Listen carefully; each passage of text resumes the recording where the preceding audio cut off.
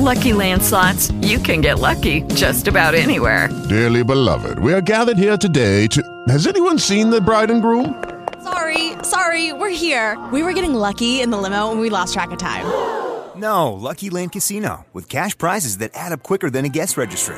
In that case, I pronounce you lucky. Play for free at LuckyLandSlots.com. Daily bonuses are waiting. No purchase necessary. Void where prohibited by law. 18+. Terms and conditions apply. See website for details.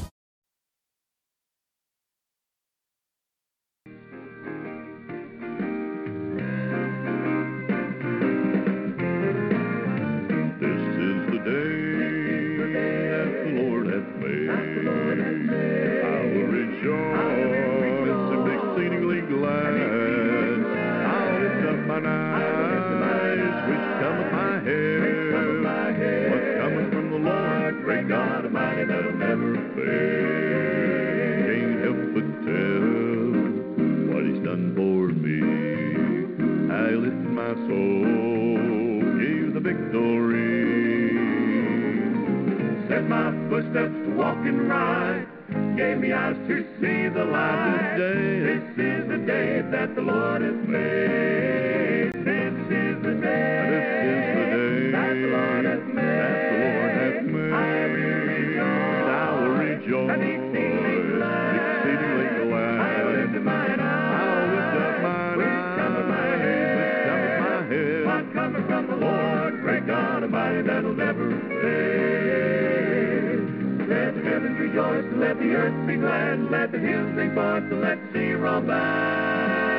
Let the earth, let the sea, let the wind, and let the rain, let the sun, let the moon, let the young, and let the old, let the church, rejoice, let the church, rejoice, let the church, rejoice and be exceedingly glad. This is the day that the Lord has made. Let heaven, let the earth, let the sea, let the wind, let the rain, let the sun, let the moon, let the young, let the old, let the church, rejoice, let the church, rejoice and be exceedingly glad. This is the day that the Lord has made. That the Lord my God already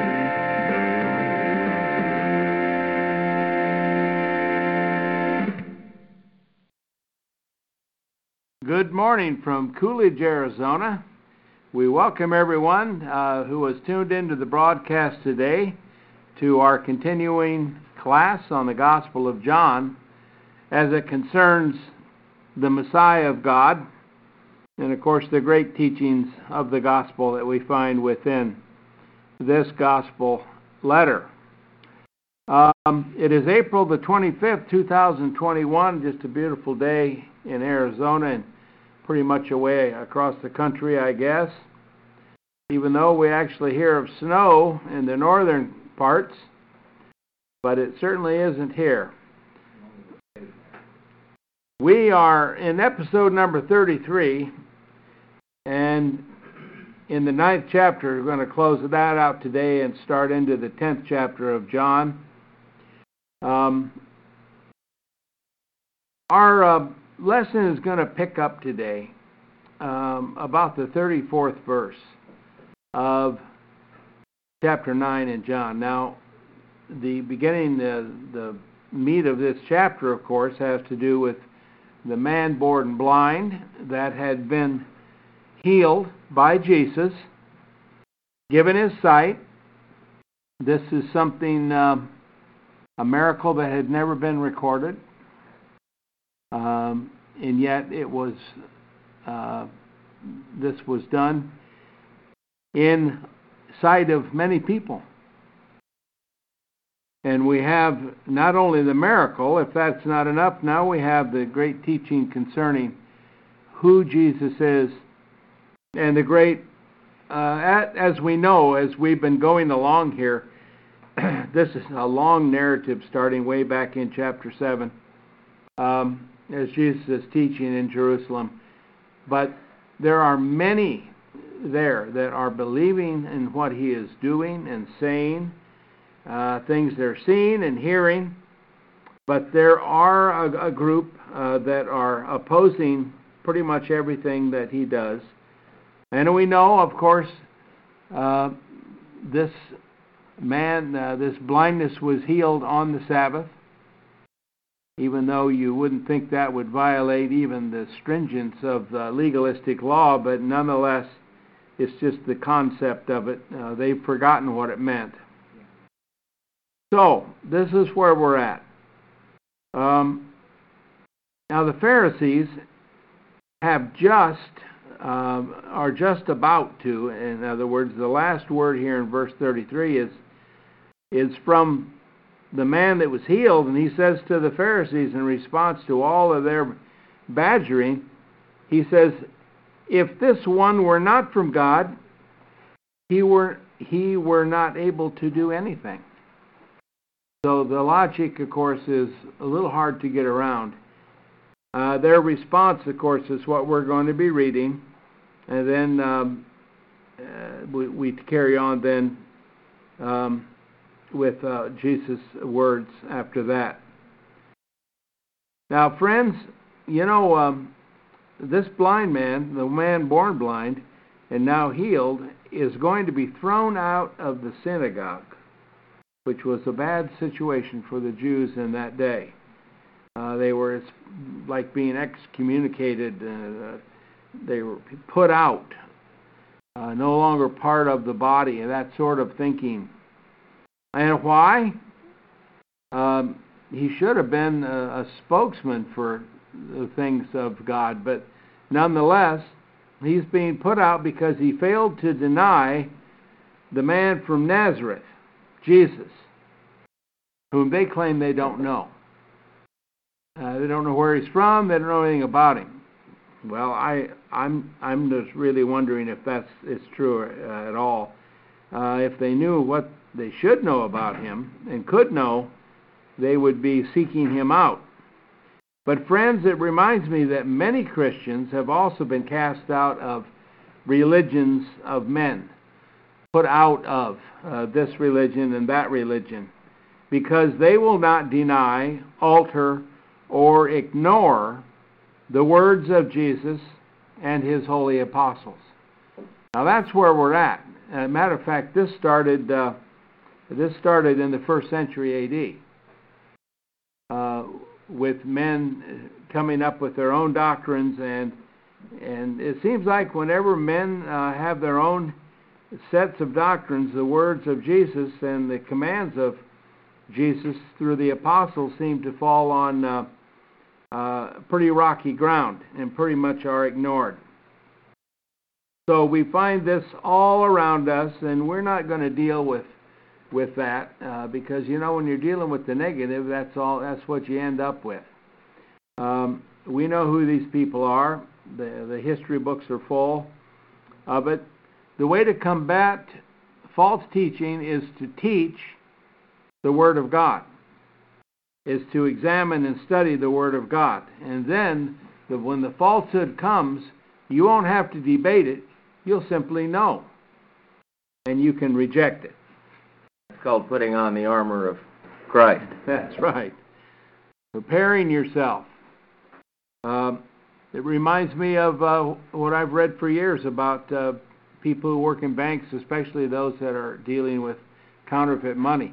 And the way people are trained to discover counterfeit money is that they are trained for many, many weeks only handling the real thing. The minute the false one hits their hand, they know it. I think that's incredible. That's exactly the same thing we do with the Bible. The Bible is the remedy for false teaching, not tars and feathers, or tarring and feathering, even though you might like to. It's not that effective. There's always somebody in the wings to take over. John chapter 9, verse 34 through 41. Let's hear the words. The blind man, or the healed man, he used to be blind. He was man born blind, which is the real distinction. But they answered unto him, in sin thou wast born altogether, and thou dost teach us. and they cast him forth without. Well, you'll recognize the language in that verse is England of about 1870 or 80 there. We don't really speak like that, but it gets the point across, and all the words are there. And of course, this is the perfect example of corruption and of the religious hierarchy that existed in the days of Jesus.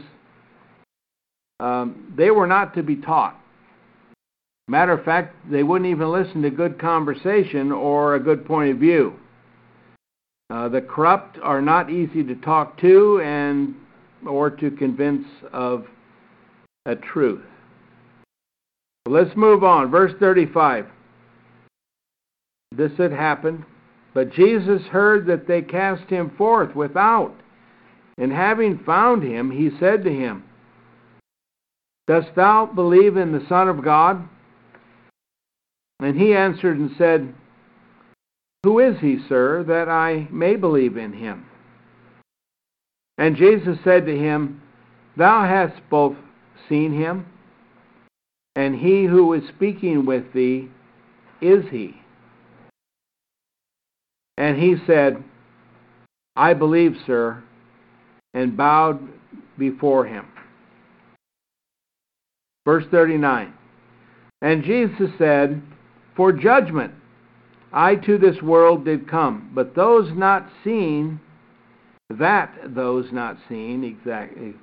let me correct, may see, and those seeing may become blind.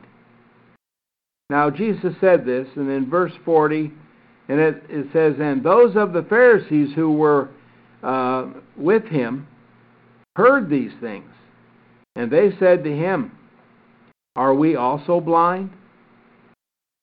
Jesus said to him, If you were blind, you were not having had sin, but now you say, We see. Therefore doth your sin remain.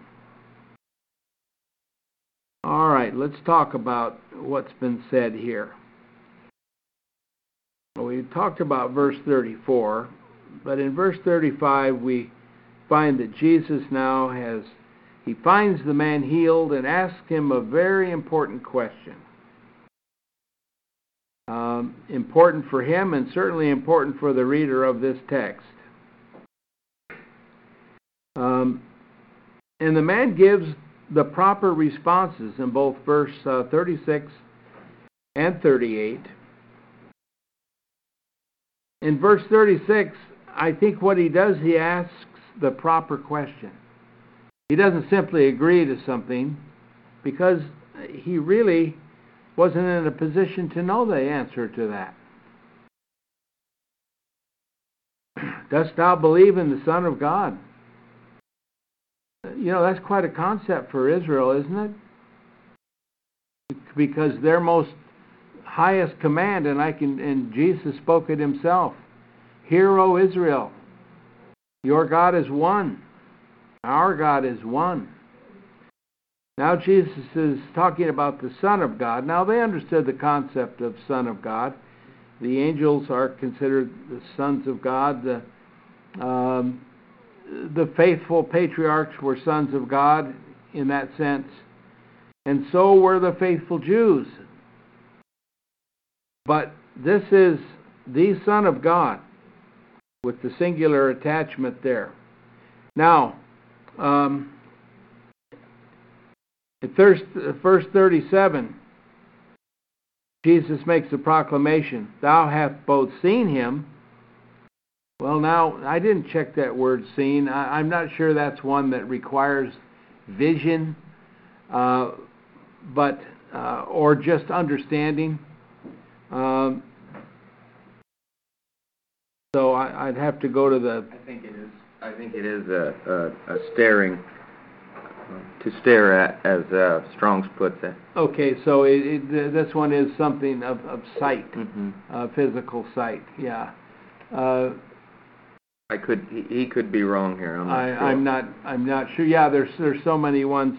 But the point is, we know that he was blind before, so he couldn't have seen Jesus. But in a sense, in the truer sense, if he believes that God is responsible for his sight, he has indeed seen him, okay, in that sense. But he also adds, he who is speaking with thee is he. So it's cleared up. Yeah. Jesus makes a real proclamation here of being the Son of God. Might I add, the Trinitarians always use this concept as pointing out the second person in the Godhead. I've never read of any positions within the Godhead. There's one. There's one God and one Father. But we're talking about, Jesus says, Son of God. So he is the Son of God, not God the Son. That's the qualification, but the Bible never uses God the Son in that sense. How well learned would this blind man have been? I mean, he was a beggar in the street before this. How much would he have known? His responses to the Pharisees in the earlier verses here really are quite good, I think. There again, I think, being blind, he may have been paying attention to everything that was read in synagogue. I think he listened well. You know, sometimes when we have a shortcoming in one place, we make up for it in another, and that's another point of final inspection in the most precise of work in the world. People that can't see are the very best at it. They're feeling for things like little tiny burrs or irregularities, things like that, because their senses are heightened in those areas. And that's free. There won't be any extra charge for that today, but nonetheless, it's true. So I really think he did have a good understanding, but I think the Jews, this was a requirement of a Jewish person to learn, especially the men, to a higher degree than the women, although the women had teachers too, amongst the women, and for their role in the life they were living. And it was good information. They had the scriptures, so they read them, presented them, and that was the right thing to do. And then in verse 38, after Jesus says these words, that he who was speaking with thee is he said, I believe, sir, and he bowed before him. Now, this word, this idea of bowed, in the Young uses the word bowed. There's other words used in other versions. But in the Bible, we find that worship is always part of some physical action, bowing or laying on your face. Remember when Jesus calmed the storm one time, and all of the apostles in the boats laid on their face. They were worshiping him. That's what it said. And there's different Greek words for worship, but the highest form of worship was to be on your face in front of the object of your worship. In this case, it would be Jesus. So bowing to means prostrating himself before. That's a physical action that shows what he's doing.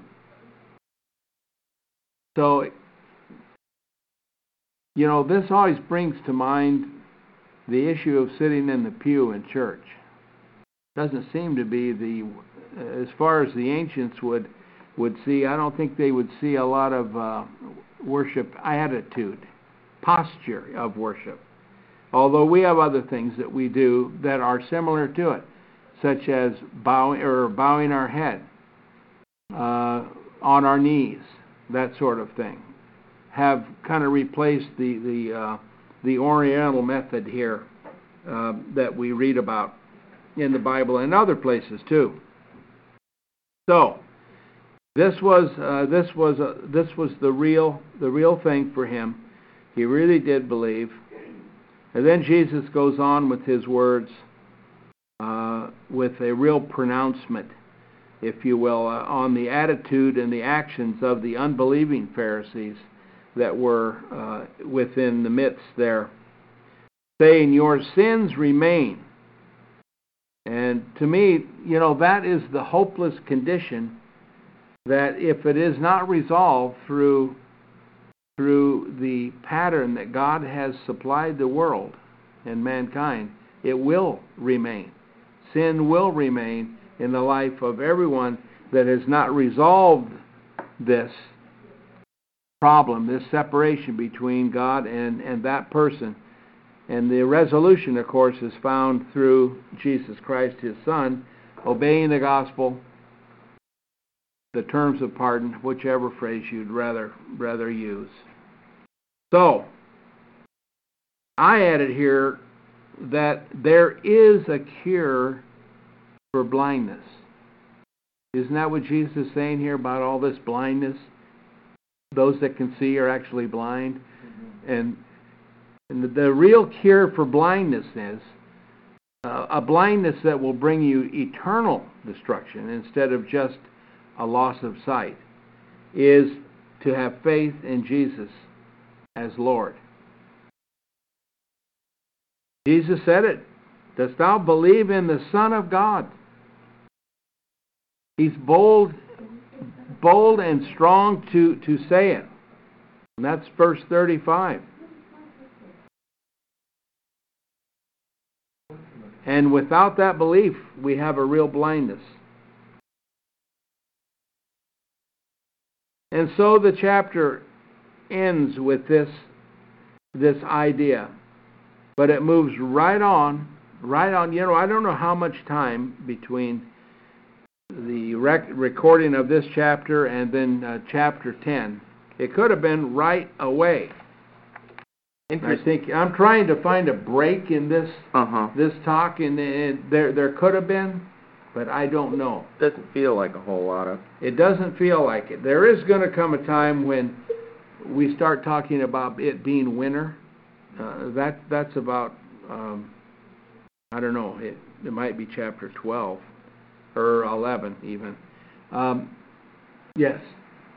So my New American Standard says, "Do you believe in the Son of Man?" Yes. And Alex looked it up. Yeah, and it is the Son of the Man, which is interesting.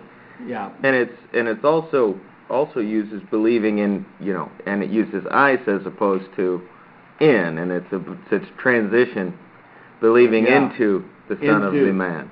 Yeah. Well, they're used interchangeably by Jesus. They are. Now, here's the concept. The Son of God, the Son of Man. Well, if Jesus isn't the Son of Man, mankind, actually, the word would be human race there. It's not just the male. Is the concept is he's flesh and blood. Right. That's exactly right. And that's very, very, very, very important. And that's why the whole concept of the Trinity has a real problem with the flesh and bloodness, the humanity of Christ. And yet, if we have no doctrine. We don't have, our high priest isn't who he claims to be. Our high priest is Jesus Christ. He is supposed to know every aspect of being a human, so he can sympathize with us, so he can be our mediator between us and the Father on our behalf, because of his understanding. This could not possibly be if he was only looked as a man and was totally spiritual. So all that happened on the cross then was a performance.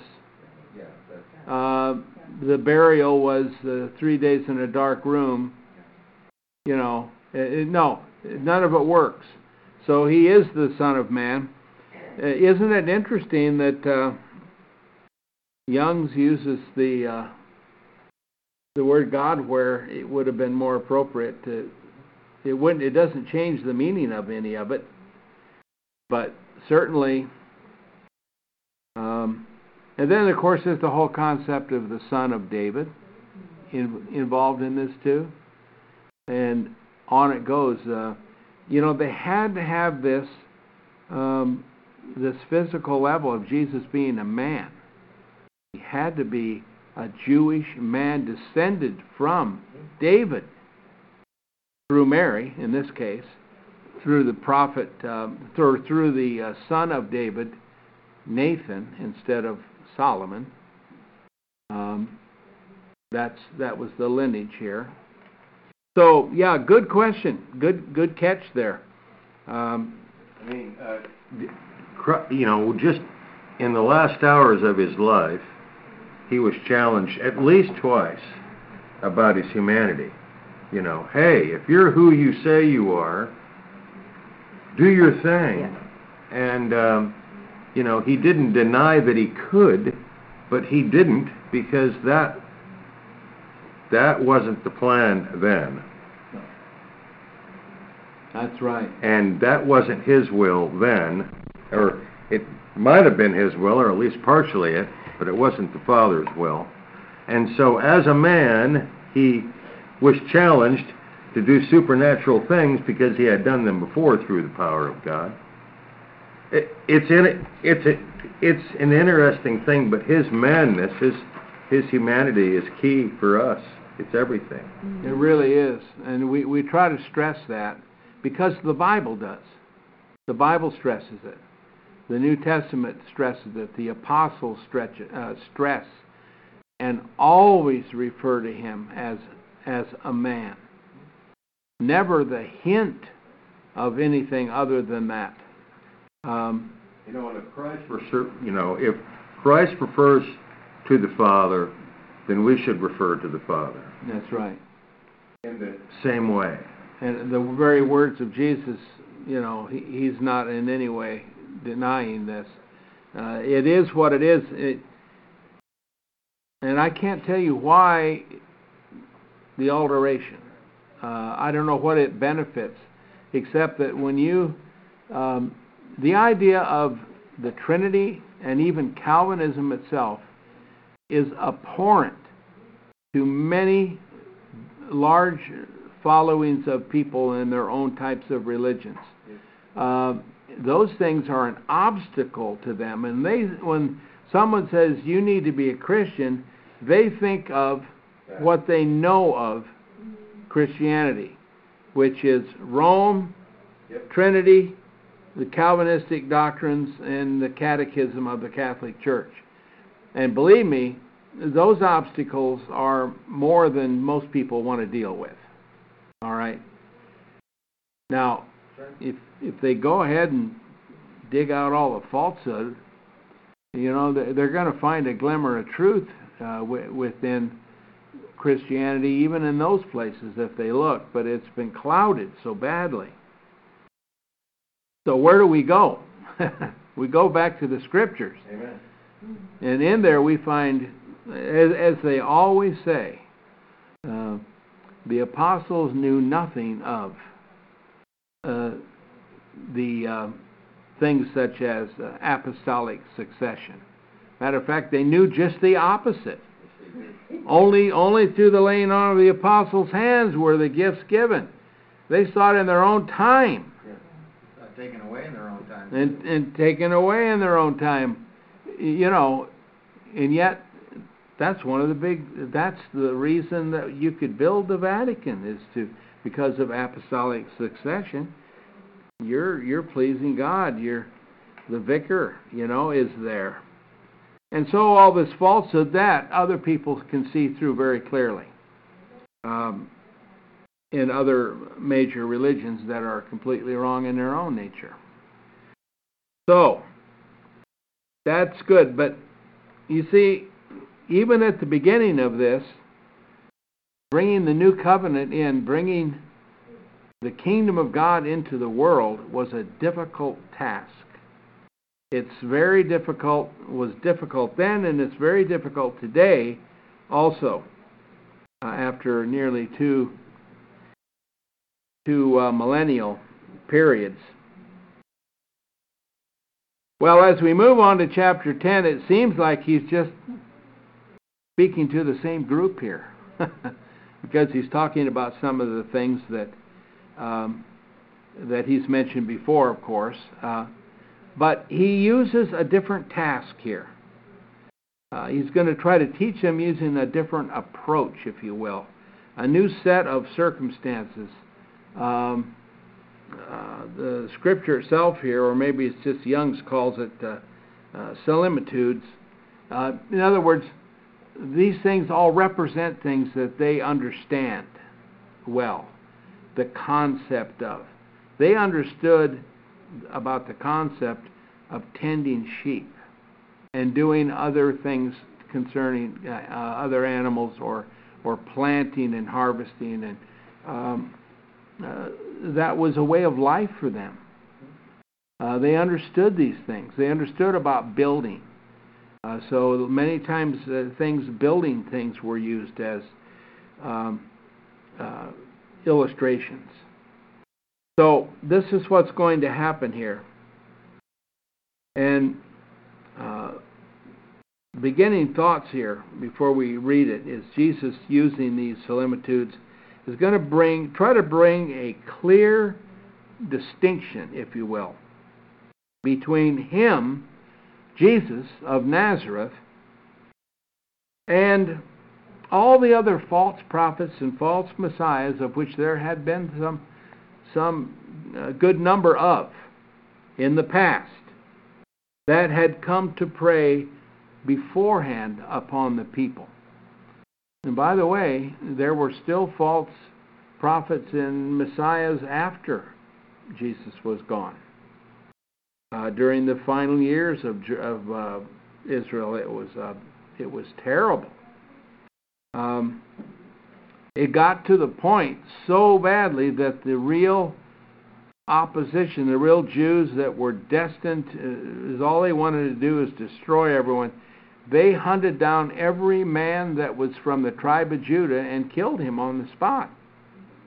Because they wanted no male from Judah coming and saying, I'm the Messiah.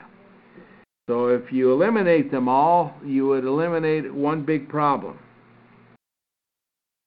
So, not that just being a male from the tribe of Judah it was a disgrace. They understood what it meant.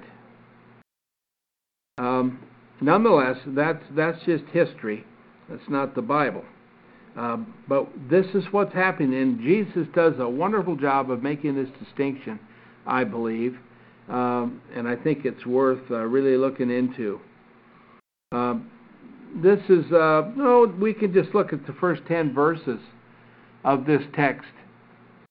And Jesus starts out with the verily, verily, or amen, amen, and making clear that these things are, of course, very important and true to listen to, for they are the basis of truth. I say to you, he who is not entering through the door to the fold of the sheep, but is going up from another side, that one is a thief and a robber.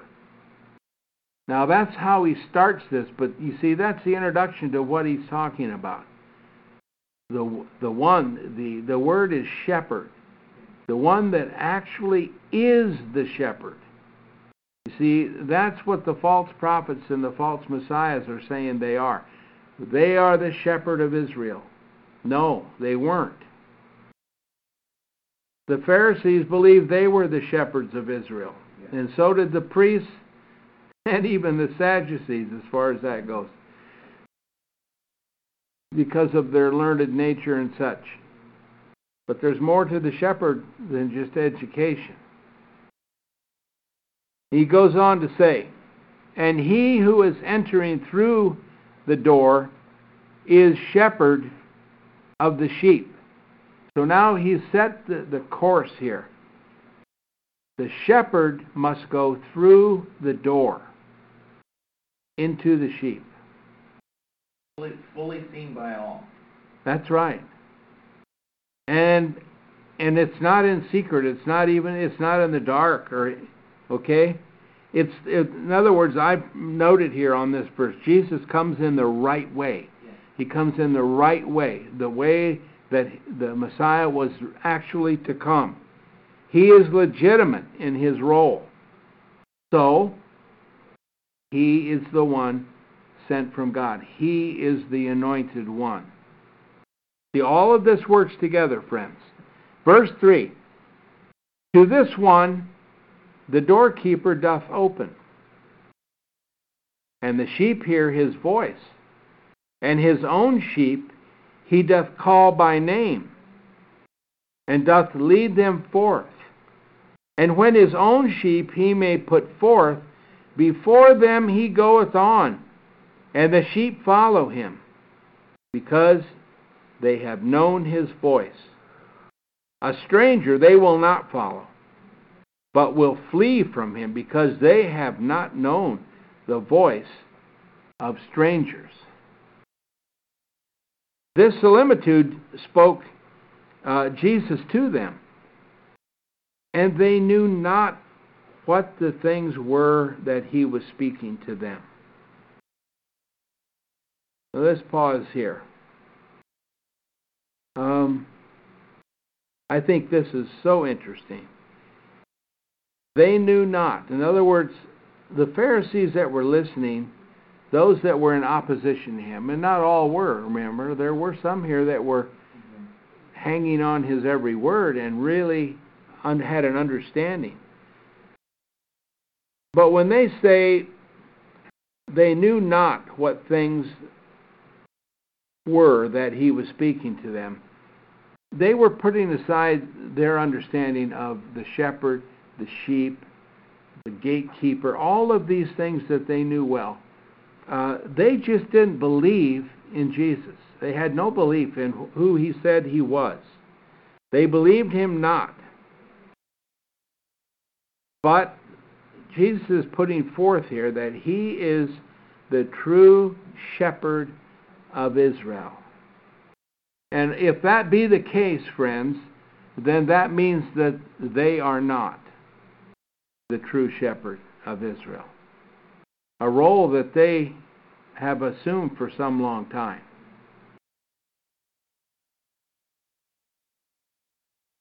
So, and Jesus has lots to say about these things. Well, let's finish the passage and then we can dive into it here.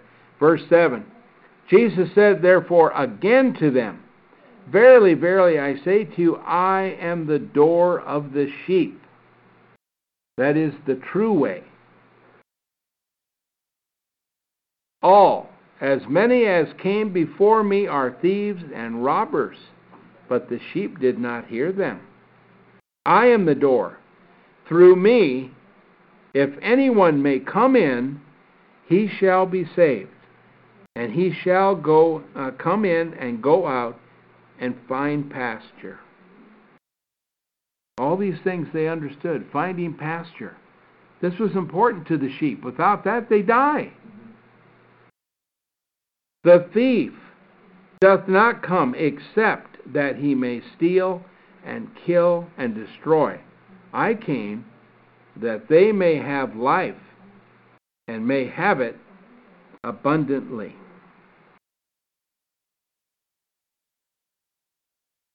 Jesus has come boldly in the light of day, boldly speaking with signs and wonders and words of truth and encouragement, not in a secret places that causing people to sin in any way.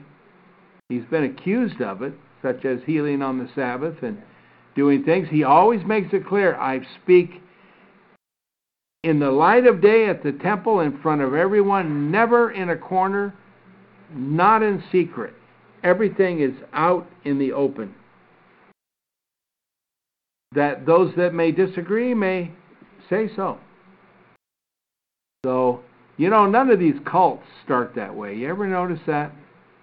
Cults always start in a little room somewhere amongst a bunch of folks that have a lot of complaints in life, and it foments there and becomes and forces its way into society and polluting everyone. That's the opposite of what we read about Jesus in the Bible, isn't it? And that's exactly how these false prophets and messiahs had operated before. Because now he makes a distinction about his followers. In other words, the true Israelites that are awaiting the Messiah, that have faith in God's promises. His followers hear his voice and know he has come from out of the Father, as the Bible puts it. Jesus is out of the Father. From heaven, out of the Father. The only begotten of the Father. He is the shepherd, and the thieves or the robbers of souls, the ones that call themselves shepherds, he is not one of them. He is, the phrase he uses, not here but down a ways in verse 11, he is the good shepherd and knows his sheep by name, and they recognize him by his voice. You see the tie there? He knows them by name. Brethren and friends, if you belong to the Lord, he knows you by name. And you know him by his voice. That's what I was talking about, the legitimacy of Scripture. If you know the Word of God, the false Scripture you will pick out in an instant. That's how we're made. That's how these things work. And he is the good shepherd. Jesus was called the good teacher. Someone came to him in a crowd and said, "Good teacher." And Jesus said, "Why do you call me good?" And Jesus qualified it by, only God is good. Now, do you see the distinction here? I am the good shepherd. That is, he is the shepherd sent from God. The connection is really obvious here. The good shepherd. The one sent from God. And the qualification for a good shepherd is in verse 11 here. And that is, a good shepherd lays down his life.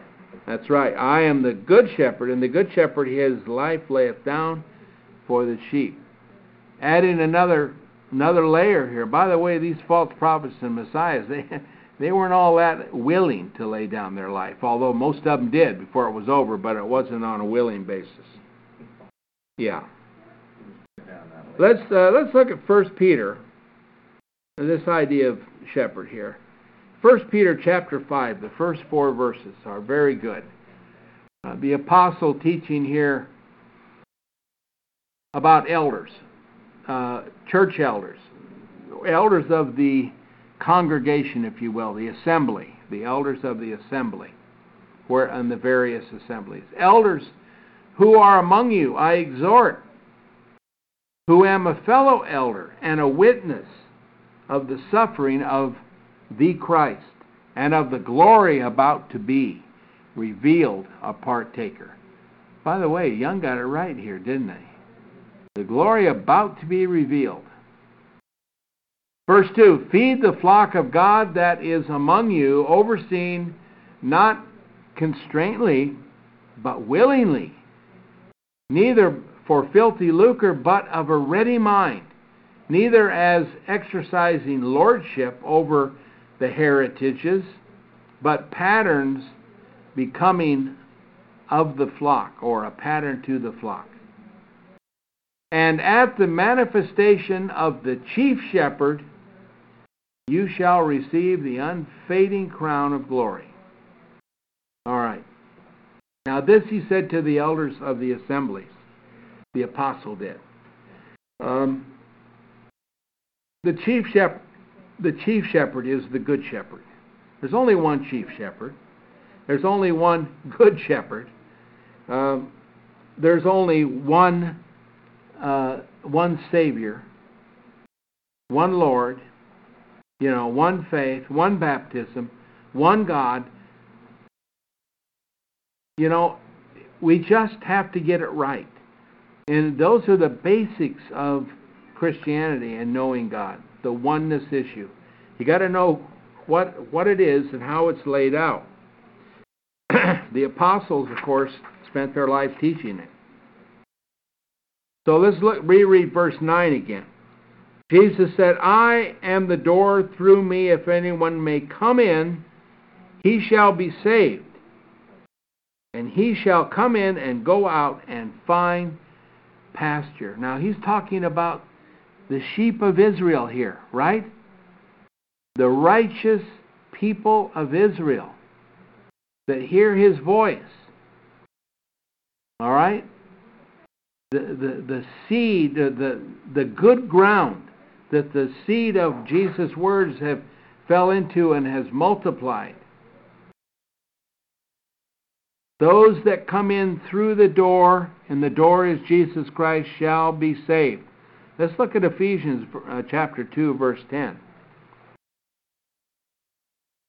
Ephesians 2:10.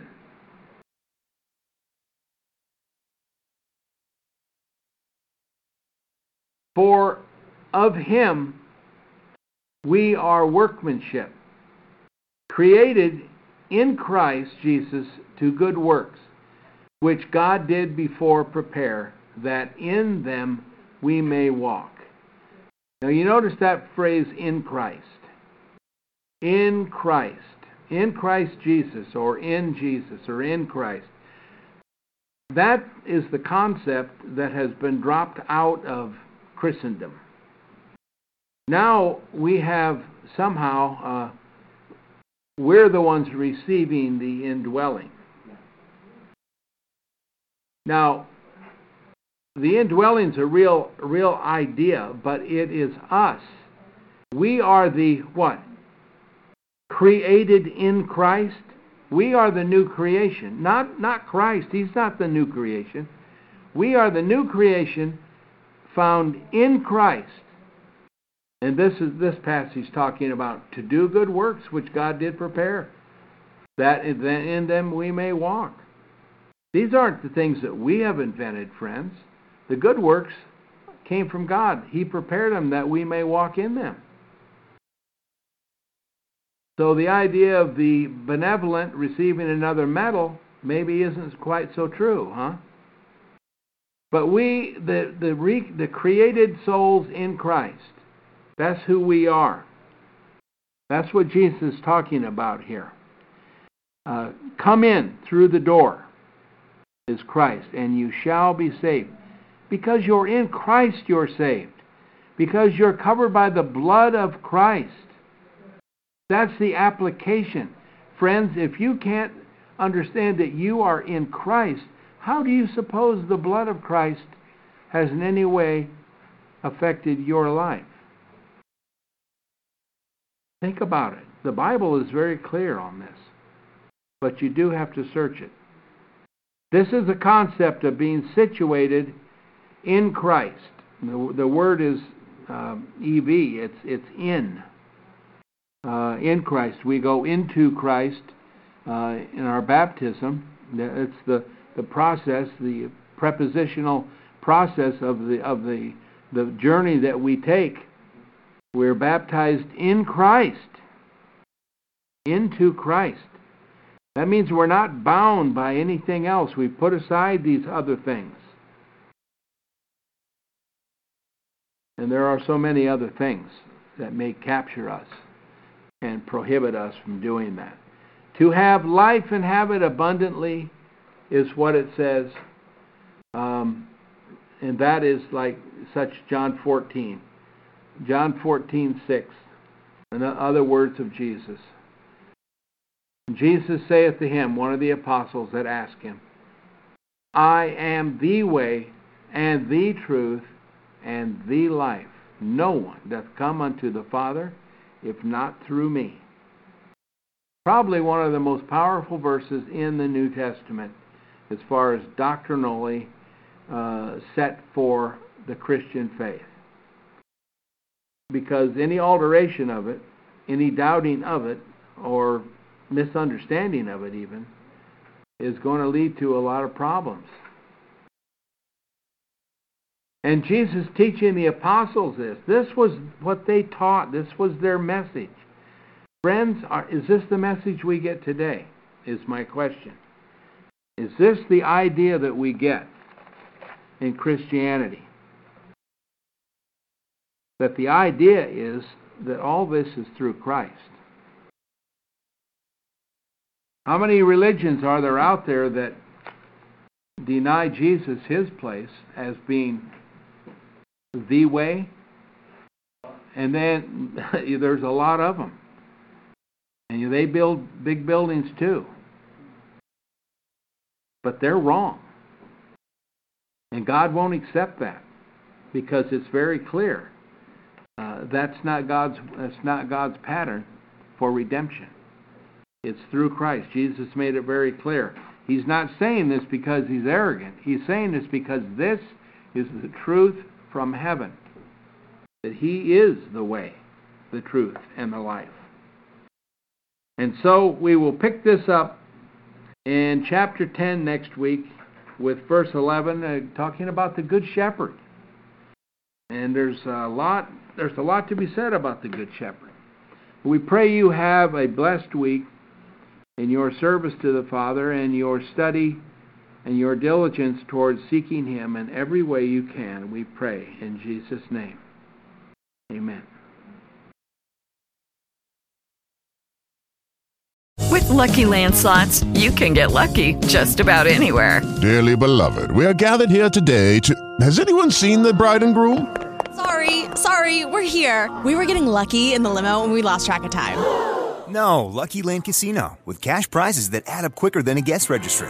In that case, I pronounce you lucky.